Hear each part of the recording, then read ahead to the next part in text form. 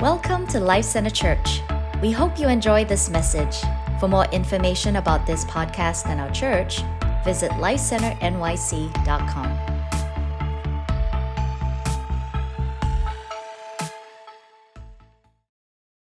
Morning, everyone. I'm going to say another prayer for us. So, Father, I thank you for this afternoon. I thank you, Lord, for what you're doing. Holy Spirit, we invite you to come here, shape us, mold us. God, come conform us to be the leaders that you've called us to be in the season you've called us in. Lord, I pray today, Holy Spirit, would you give us through your word, through the word of God, would you give us all that we need to fulfill the call on our life? Would you give us wisdom and revelation, understanding of your heart, God, today? In Jesus' name, amen.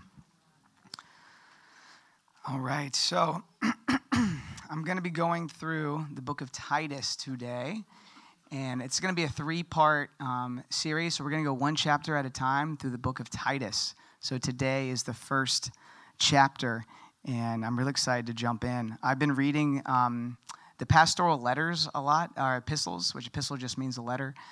Those are 1 Timothy, 2 Timothy, and Titus, and I felt God really highlight Titus specifically as a book I wanted to teach on, and so we're going to dig into it.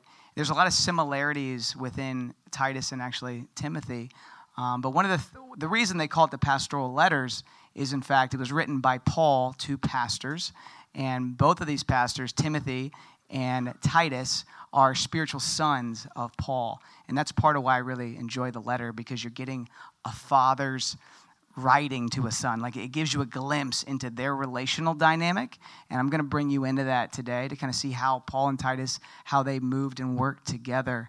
And I really believe it's such a critical reality, this spiritual moms and dads and spiritual sons and daughters. Like, I believe this is the way the church is really meant to be structured. It's a family. And if you've been around here that long, you know that we use this term a lot because we believe God has made church to be a family. And it's a different dynamic than many of us were brought up in. I have some of this understanding has actually come to me through my own life. So my father, he ran a refrigeration company, did commercial refrigeration for 40, maybe 50 years. I forget how long he did it. But he was in that business. He owned his own company, and he was preparing me as his son to take over that business. And, well, here I am. I wasn't called, but the analogy is still going to be good, so stay with me. So basically, as his son, his father ran the company and owned the company. He owned the company. And so he brings me in, as a kid they had a whole building. And as a kid, it was fantastic. There was like tons of work trucks, right? These big trucks, and they all have like tools inside of them that you can, throw at your siblings. And so we would go in and just play around as kids. And the cool thing was, because your dad's the boss, right? Like, you can just do whatever the heck you want. And so you go in there, and all the guys, they're kind of, they're just normal employees, and they're complaining, or they're saying this and they're saying that. And I just go in and like grab, Dr. Peppers out of the fridge. There's like a whole snack bag. I just grab all the snacks I want, and just, there's like a check mark. So I mark a check off my dad's name for every snack I ate. But it was a free-for-all, because I'm the son, and this is my dad's business, and I own everything that I see, right? All the trucks are mine. Everything is mine. And so it was a really, like, I get, like, the difference of being a son versus being an employee, right? I could see the employees. I could see how they cared, how they thought about the establishment. But for me, like, it was all mine, and I had my father's heart. Like, that's why he wanted to raise me up to run the business, right? Like, I had his heart, his intentions. I had his very DNA in me. And so he was grooming me, preparing me to do that, and alas, I did not. But you get the idea. Like, God wants to build a family where there's spiritual moms and dads who, instead of raising up employees in the church or you're raising up sons and daughters, because there's a mutual heart for each other, and it's not this competitive power trip, hierarchical sort of thing. It's family. This is ours. and he is ours. And so we come and we behold Jesus together. And as his kids, then we can be spiritual moms and dads. And you see, then the sons and daughters, they start to understand how to be fathers and mothers. And it's this beautiful cycle that develops in a healthy church. And so you see this laid out in the scriptures themselves. And I feel like in the West, perhaps we've got a little too corporate-y, a little too churchy, and not enough family. I just made that up. So I want to just jump in real quick to this model that I see. And I see it really like pronounced in these letters. If you look, let's turn with me to Titus chapter 1. We're going to be starting in verse 1. Before we read it, just to give a little context on Titus, it's written by Paul while Paul is in prison for the second time. It's written to his spiritual son Titus, who was in Crete. So Crete is an island in Greece. It's the biggest island. It's like southeast of Crete, or southeast of Greece, rather. He wrote this book in around 64 AD, right near the end of Paul's life. He died about 3 years later. And the context of Paul and Titus, I'm gonna articulate it further because it's not really clear. But you see it in bits and pieces scattered throughout the New Testament, but you have to go digging to find it. So just to give a quick overview of Titus, chapter 1 is Paul's direction to Titus. So his commissioning of Titus in Crete, and he's giving instructions for elders. That's what we're going to talk about today. Chapter 2 describes the new household of God. Now in Christ, there's a structure, there's a beautiful household that God wants to build. And he talks about different roles of older women, older men, younger men. And so that's laid out in the second chapter. The last chapter, the new humanity. There's a whole new humanity that we get to partake in Christ. We're a new creation, and we get to walk in the works and the acts of another kingdom, as we're singing this morning. And so that's chapter 3. So starting with chapter 1, starting at verse 1, here we go. Paul, a servant of God and an apostle of Jesus Christ, to further the faith of God's elect and their knowledge of the truth that leads to godliness. I'll read that one again. A servant of God and an apostle of Jesus Christ to further the faith of God's elect and their knowledge of the truth that leads to godliness. So even in this opening section, Paul is saying to Titus, I am an apostle of Jesus Christ. Remind you who I am. I'm an apostle of Jesus Christ. He's transformed me. He's shaped me. And my goal is to strengthen the faith of God's elect. So there's an elect that God has called, and I'm a minister of Jesus Christ because of my faith in him, and I'm here to strengthen the faith of God's elect. So he's acknowledging that essentially his calling rests upon his faith. We were singing about that this morning as well. He's acknowledging that God elects certain people. I'm not going to go into that, but that's a whole thing. He's acknowledging that God's revelation knowledge is the truth. The truth. In this day and age, just like in that one, to say a statement like that was a big statement. When you tell somebody there is a truth, revelation knowledge of God, of Jesus Christ, is the truth. Go say that in the subway and see how people respond to you. It's abrasive then, it's abrasive now. The truth. And what does this truth do? It leads to something. It does something in a person. It leads to godliness. So you know you're operating in truth if you see godliness in your life. And if there's not godliness in your life, then I don't know what truth you're believing. But it's not Jesus' truth. It's not the truth. And so this is what he's laying out in the very first verse. Verse 2. In the hope of eternal life, which God, who does not lie, promised before the beginning of time, and which now, at his appointed season, he has brought to light through the preaching entrusted to me by the command of God, our Savior. So he's saying, I'm an apostle because of my faith, and I have a goal to build up faith in those of God's elected. I'm also an apostle because of my hope. Paul has a hope in eternal life.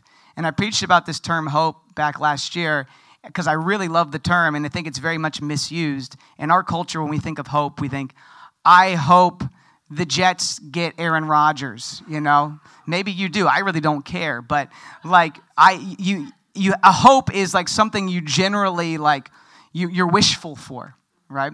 But in the Bible and Scripture, hope is something that is certain. It is a certainty. It is an anchor for the soul. And so when he's saying, I have hope in eternal life, it doesn't really, in our culture, it doesn't really bear the weight that it should. He has a hope that Jesus will come and return and complete. There'll be a new heaven and a new earth, and that all things will be brand new, and that he'll wipe every tear from every eye, and that we'll see God as he truly is, and we'll look like him, and we'll gaze upon him, and we'll get to rule and reign in the New Jerusalem. It's like that, all that is when he's saying, I have a hope in eternal life. It's packaged in there. And it's so dynamic, and we just kind of skip over it, and we don't think a whole lot about it. But that's the hope that he's talking about. Now, this hope, he says, it has been promised before the beginning of time. Okay? Promised before the beginning of time. And it's been now in this time revealed. It's been revealed to Paul. And now Paul is revealing it to Titus. And Titus is revealing it to those in Crete. And the Cretans are revealing it to whoever they want to reveal it to. It's like the timing component, don't miss that here. It was given before the beginning of time, but it's just now been revealed. And so Paul is feeling the urgency of his hour, the urgency of his call, and I believe that's bearing weight on Titus, his spiritual son. And so he's laying this out, and it's once again, I think it's probably hitting some buttons that we don't have sort of in the 21st century, but they would have felt in their time. You know, he says here in the opening part, he says too, that this is a God who does not lie. So in that time, Greek mythology, they had Zeus actually was supposed to have lived on the island of Crete by the mythology they believed. And you had a God who kind of looked like the people and kind of, a God who was not very faithful or not very true. And he said, no, this God, my God, Savior, the Savior of the world, Jesus Christ, he is true and he does not lie. And he promised this before the world began, and he will fulfill every bit of it. Some of you are going to preach this on the streets. Some of you did yesterday, and it was great, I heard.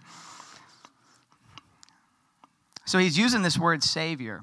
And he uses it, we'll go to this as we go through the text. In every chapter, Paul mentions God as Savior, and he mentions Jesus Christ as Savior. All very close to each other in all three chapters. Why is he doing that? Well, there is a Trinitarian component here where he's saying Jesus is God, and there's God the Father, and both are Savior. They're separate, but they're one. But it's also a political term at the time. So Caesar, who started the Roman Empire, he was known as the Savior of the world. And Nero, who was just now coming in charge over the Roman Empire around in 60 AD time, he defined himself as Savior and Lord. And so Paul is saying, no. No. The Savior is God. Jesus Christ is God and is the Savior. There's one Savior, not these false political saviors. No, they promise a lot, but they don't deliver. This God, he promises and he fulfills.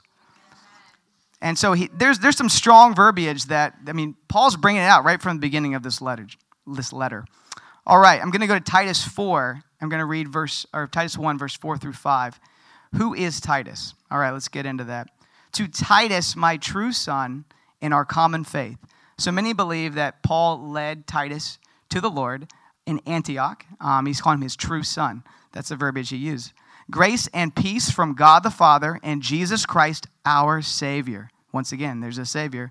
The reason I left you in Crete was that you might put in order what was left unfinished and appoint elders in every town as I directed you.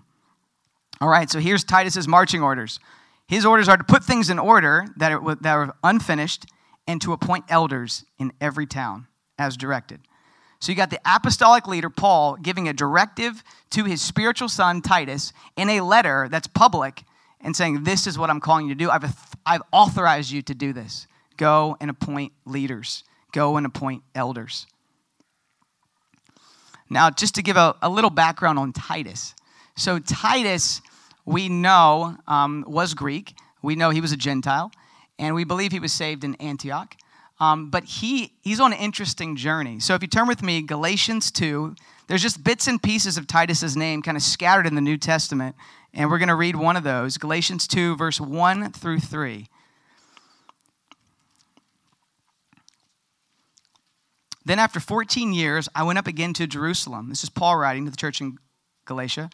This time with Barnabas, and I took Titus along also.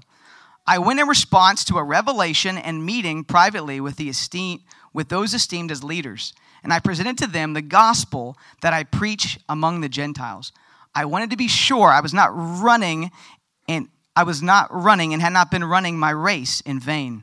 Yet not even Titus, who was with me, was compelled to be circumcised, even though he was a Greek.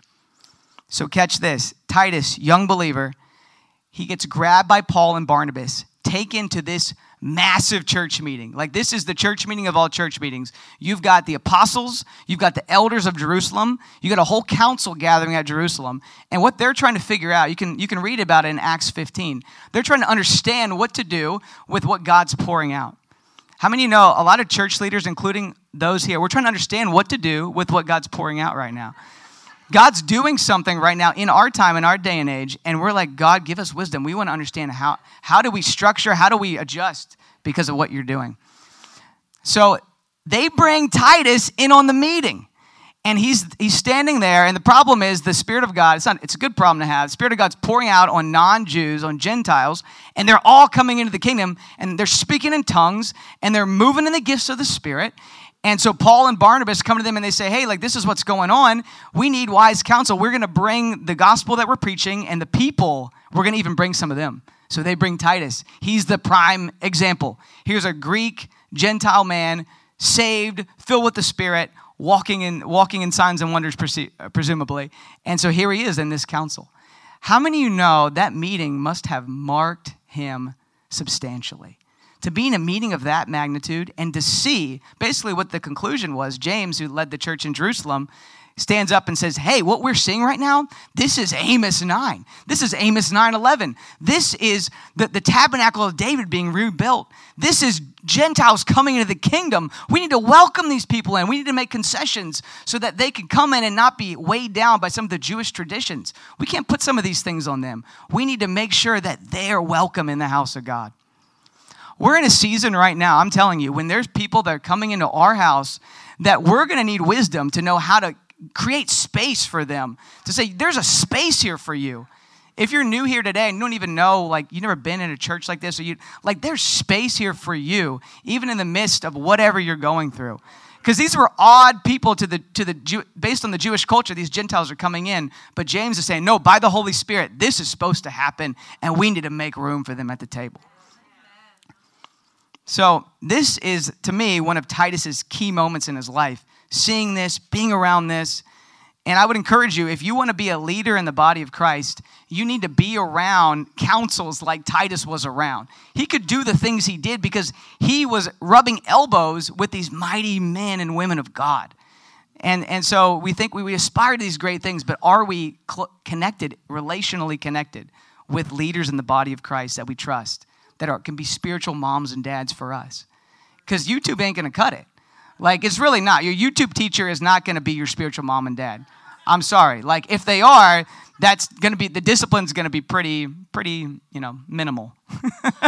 How's that going to work? How are you going to be built up in the faith with a YouTube preacher? You're not. Like, it serves a function, but that's not the way the church is supposed to function. All right, so Titus, he's marked by that meeting. He travels with Paul all over the place. So he goes to Asia Minor, Macedonia, Syria, to Corinth. And so if you read the book Corinthians, first one particularly, you see there's a lot of issues in that church. They were moving in amazing gifts, but man, they had a lot of problems. There was idolatry, there was incest, there was all sorts of vile, wicked things were happening, and all sorts of divisions were forming among them. So Paul, he's not there anymore, and he's trying to figure out, you just think of him praying through how to solve this problem with the Corinthian church. And what does he end up with? What's his solution? Well, I tell you, one of them, he calls upon his spiritual son, Titus. Titus, you were at the council. Titus, you've been traveling with me. You've been walking alongside me as my trusted son. Would you go to this church that I love and cherish and bring this hard letter and come and disciple them and bring order and structure and love them through their challenges, to make them stable, to make them a light to shine out through all of Asia Minor from this place? Would you do that? I could just see him having that sort of conversation. And Titus, he signs up. See, Titus, I love Titus because I believe he had a heart for his spiritual father, Paul. And I believe because of that, he would just do whatever had to be done. He'd go into the hornet's nest and make things right. And he was successful. If you see 2 Corinthians, there was a big shift in the church. And I believe Titus was probably dynamically connected to what God did there. So anyway, we're talking, Titus is little known, but I think he's famous in heaven. 2 Corinthians chapter 8 just gives us a little more context. Chapter 8, verse 17. 2 Corinthians 8, verse 17. It says, "For Titus not only welcomed our appeal, but he is coming to you with much enthusiasm and on his own initiative." See, Titus grew into this leader, this man of God who could administrate even very challenging circumstances because he was close with his spiritual dad, and he learned and he grew in favor with God and with favor with men. And so I aspire to that, and I believe many of you here are in the same boat as I am. If you look in same chapter, verse 23, 8:23, "As for Titus, he is my partner and co-worker among you." So what a deep connection, what a deep bond he had with Paul. He had a vision for what Paul had a vision for. And because of that, I believe he actually had a clarity for the time that he lived in. See, I believe spiritual sons and daughters, we will have clarity for the times because we're not trying to figure it out based on our own minds. We're coming underneath mothers and fathers who have deeper wisdom, deeper insight. And some of the most profound things that have ever happened to me in my encounter in my walk with God have come because I prayed the prayers Bill and Tammy and Sal and Jules prayed. Prayed the prayers, do the things they do. And all of a sudden, boom, like God moves, like God shifts something, God messes me up. Like, not because I just went and did the stuff. It's because I got underneath leaders that were spiritual moms and dads. And they're doing the stuff, and they're seeing things I can't see. So I want to call you today. You need spiritual mothers and spiritual fathers. If you feel called to be a spiritual mom and dad, and you don't have a spiritual mom and dad, forget about it. Honestly, you're not going to, maybe you could disciple and lead, but you're not going to be dynamic. You're not going to walk in wisdom, and you might not run the race the way you will when those have gone before you, when you're walking with them. You're seeing the potholes they jumped over, and you're not falling in. All right, so I'm going to keep moving on. So now, later in this section, we're getting into the elder roles, all right? So he's saying, Titus, raise up these elders. And now he's going to give more definition for what an elder should look like and how they should live. And so Titus chapter 1, verse 6 now. We're just continuing to read verse 6. Fun fact, nobody knows fully how the gospel got to Crete, how this church, it was even established. But we do know from Acts 2 that there were those from Crete that were there during the outpouring. So when the Holy Spirit fell on Pentecost, there were those from Crete that were in the crowd that spoke in their tongue in Greek, and they took it back, we're assuming, to Crete. And so that was the starting point probably for the church in Crete. Pretty cool. All right, verse 6, here we go. An elder must be blameless. That's the first one. That's a big one. Blameless. If you think of an elder, would that be the first thing that came out of your and my mouth? I don't think it would be mine. But it's just good to read it fresh. An elder must be blameless, faithful to his wife, a man whose children believe and are not open to the charge of being wild and disobedient. Don't stick around after church on Sunday to see my kids wild and disobedient. You'd be like, he can't serve as an elder. No, they're great kids. Verse 7, since an overseer manages God's household, he must be blameless again, not overbearing, not quick-tempered, not given to drunkenness, not violent, not pursuing dishonest gain. Rather, he must be hospitable, one who loves what is good, who is self-controlled, upright, holy, and disciplined. I call these the elder attitudes. These are the elder attitudes that each and every one of us should aspire to. Whether you're an elder or not, you should aspire to these attitudes. If you want to be an elder, you're not doing these attitudes, your name's not going to get called. I can tell you that. Like this is the life that it's a life, a blameless life to live. If you want to if you want to bring the kingdom of God on the earth and impact anywhere you're called, not just the church. We're Christians called all over this city. If you want to be an elder in your workplace, you want to be an elder in your family, operate under the elder attributes, elder attitudes, whatever. I just changed how I called it, but I think that's gonna stick. I'm gonna start using that. So this whole idea of eldership, where does this come from? Moses institutes this in Numbers 11. Numbers 11, 16 through 17. And in that moment, he's exhausted. He's doing all these things. Some of the power that he has, God puts you on those that he prays for, right? He lays hands on these 70 elders and distributes the Spirit of God on him is distributed on them, and they can bear the weight of leadership, and they can bring order and bring wisdom and wise counsel to the various places in Israel. So that's where this role sort of starts. Now that the Greek term is kathisteme, and that means to set over a thing. So an elder, they're an overseer. They're set over people, over groups. So in the New Testament, you see this, smaller, large households. There's a manager who feeds, who oversees the workers, the investments, who judges disputes. Like, that's what this term means. And even if you look at the life of Joseph, I know we just read through Exodus in the Bible reading plan. Joseph, he was an overseer of Pharaoh's house. He was an elder in a sense of Pharaoh's house. He managed all the details. He made things with order excellent, and to the standards of Pharaoh. And now, of course, we're to the standards of God in his house with his people. And so it's a high calling, and it's something that, how many of you know you can't be a self-appointed elder? You can't just come and be like, hey, I'm an elder, look at me, guys. It's like, no, that's not how it works. Like, God anoints and calls elders.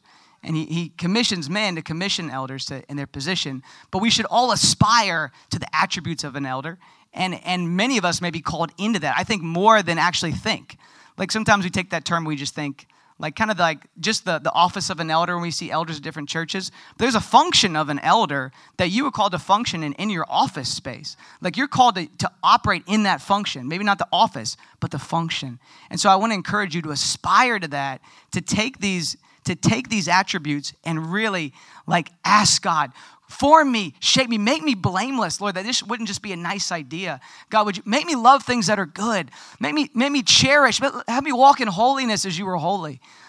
Really pray through these things because these aren't just nice attributes.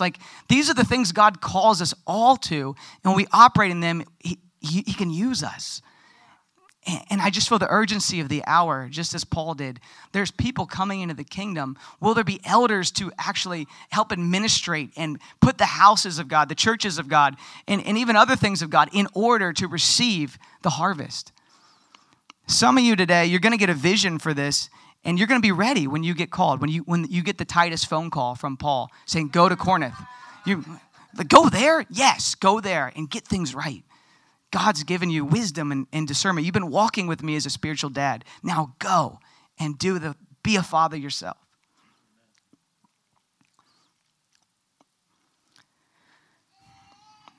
All right, so I'm going to keep reading. We're going to go to Titus in verse 9 now, verse 9 through 11. So this is continuing to talk about eldership. He must hold firmly to the trustworthy message as it has been taught, so he can encourage others by sound doctrine and refute those who oppose it. Elders must hold firmly to the trustworthy message so they can encourage others by sound doctrine and refute those who oppose it. That word sound in the Greek, it means to be well, to be in good health. It's healthy doctrine. Doctrine is just teaching. To hold to healthy teaching, healthy doctrine. Christians, the way to talk about it is Christians whose opinions are free from any mixture or error. That's the word sound. Free from mixture or error. One who keeps the grace and is strong. That's another way to phrase that word sound. Sound doctrine. So people in Crete, they're primarily pagan. I mean, it was very much a pagan Greek mythology, Jewish mysticism, a lot of things going on there. And basically what they had done is they just attached Jesus to their culture. So it's just like we've already got like our lifestyle and who we are. We're just going to sprinkle Jesus in a little bit, and we'll put him on the top. And but how many know that doesn't work? Like, how many of you like tried to follow Jesus and you didn't want to leave your old life or the things you did? Some of you are like, oh man, yeah. And maybe you're still in that tension. Leave the old behind. Like, leave it. Like, be all in. There's only one way to be with Jesus. It's all in. Because the middle ground sucks. Like, I'm telling you from living it. It's terrible. Like, there's no life in it. And because your hope is mixed and your lifestyle is mixed. But he's saying to them, there can be no mixture. The sound doctrine. And part of your job as an elder, he's saying, is to make sure that it's sound. And not only to make sure what you believe is sound, but to refute those that are speaking nonsense. I'm working on this with my kids. I'm trying to teach them what's good. I'm trying to teach them the Word of God. But I don't just want them to know what's true. I want them to know what's not true. And I want them to know how to destroy things that are ungodly, that are evil and vile and wicked. Because it's a love for good. A love for good means a hate for evil. And I'm not talking about hating people. I'm talking about hating evil. Things that are wicked and vile try to destroy people. And so we love what's good and we hate what's evil. And so what's going on at that time? There's this whole group of teachers. Actually, I'll go back and read it. All right. So starting at verse 10. For there are many rebellious people, full of meaningless talk and deception, especially those of the circumcision group. We don't have a small group called the circumcision group here. Sorry, I had to. They must be silenced because they are disrupting whole households by teaching them things they ought not to teach, and for the sake of dishonest gain. These people are doing it because they want money, because they want something for themselves. And so he's saying you need to refute those people. You need to silence those people because the truth of God needs to bear weight inside of people in your church. And so he's calling them to refute the things of darkness. And the circumcision group, essentially what they were doing is they were trying to, it's kind of what Titus was saying when he was at the council in Jerusalem. They're trying to get people in Crete to basically go by the Jewish traditions and say, no, you need to be circumcised, you need to do this, you need to do that. They're basically trying to get you to work for your salvation. If you do these things, then you'll be good with God, versus like by faith through grace, like we receive our salvation. So they're turning, and grace is a theme you're going to see throughout this book as well. Grace and hope are very much interwoven into this book. And so he's saying, no. That's false teaching. You need to refute it, and you need to preach what is good and sound doctrine for the people. There is so much confusion in our current culture, and it's not just for pastors to clean up. We're all called to clean it up. Like, we're all called to know, to have sound, to know what the word says. So we're not just believing things just that the culture is throwing our way. And they may make sense to us. If they don't make sense in here, throw them away. Like, it's got to be rooted in the word. And that's why we have to know the word to be elders in the church, to be stewards of any place that God has called us to, or the culture will eat you for breakfast. It's just true. So the Cretans, they're listening to lots of not good teaching. So I would encourage you today, I want you to do this for me. This is a homework assignment I just made up right now. I want you to go home, or maybe even right now, and think about, is there not sound or healthy teaching that you're allowing into these ears? What are you letting in your ears that is not sound or healthy? Because how can you lead somebody? How can you aspire to an eldership when you're letting not sound teaching come into your ears? And I remember it was a season or so ago, I was going around talking to people, and I realized, oh my gosh, I'm literally just regurgitating things I heard on some podcast. I'm regurgitating some political news that's all I'm saying. I'm just spitting out what already went in these ears, and it's not even constructive. It's not kingdom. It's just a bunch of noise. And so sometimes we got to clean out the noise if you want to be used. Like to expect God's going to have you steward and oversee these different things he wants to do. And we're letting all this nonsense roll around our head. And it flows out of you. If you're reading the word and you're praying and you're in worship and you're in church, it flows out of you. But if you're listening to all this other stuff, that flows out of you too.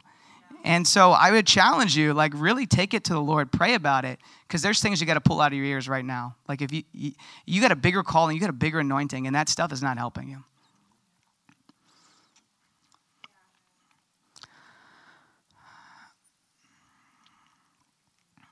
So I'll say this last point, and then I'm about to close. I think there's something, too, with being able to refute others.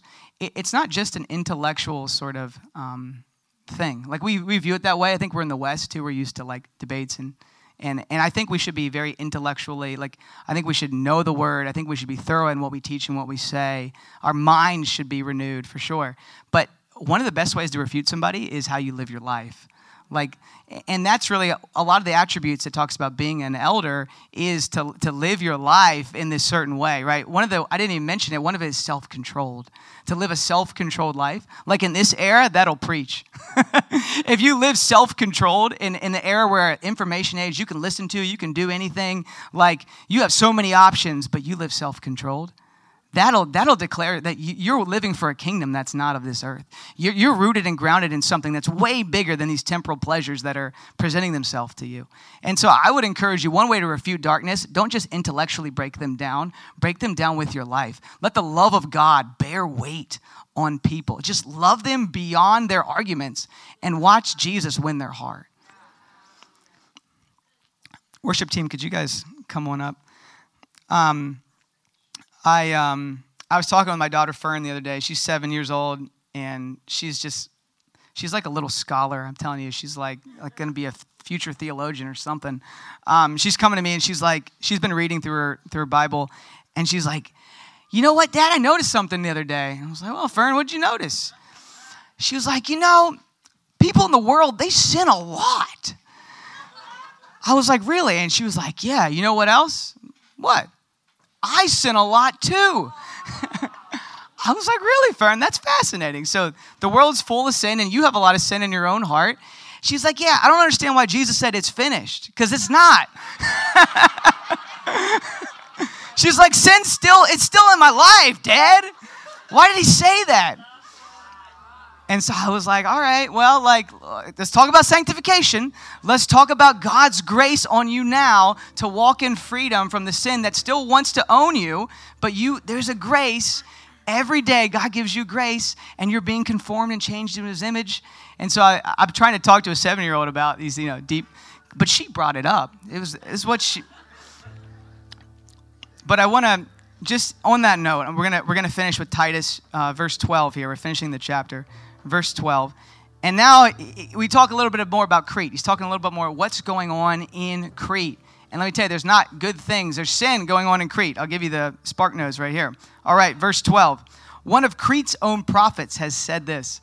Cretans are always liars. They're evil brutes. They're lazy gluttons.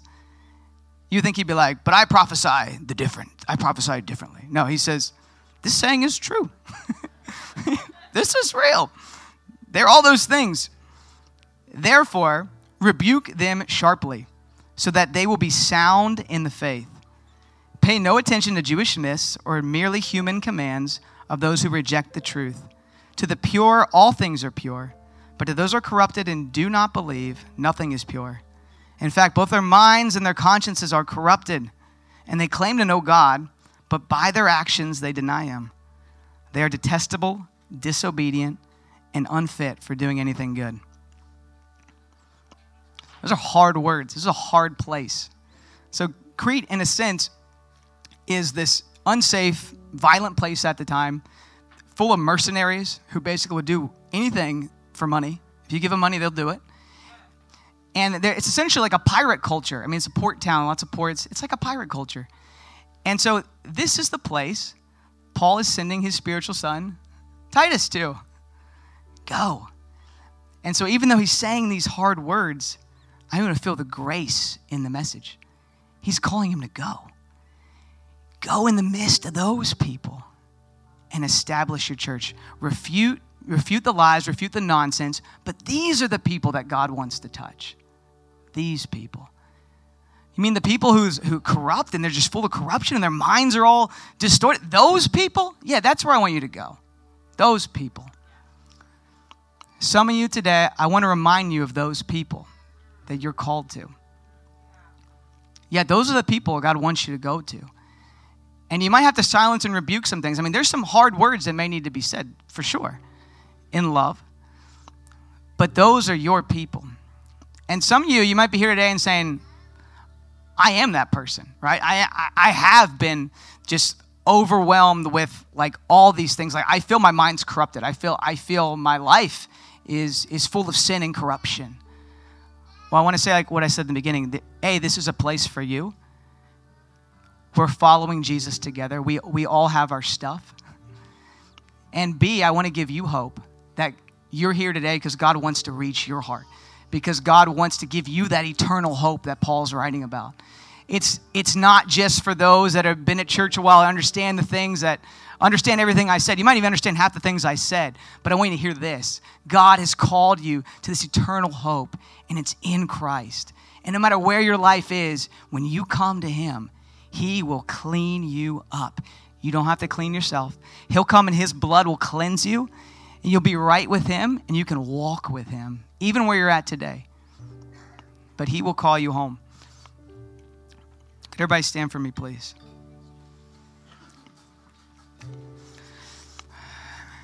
Father God, we come before you today, and we are asking, Lord, would you encourage us today in our faith? Just as you sent Titus to strengthen your church, would you strengthen the church in New York City today? Would you strengthen those here in this room, Lord, who are seeking to be elders for your kingdom, Lord?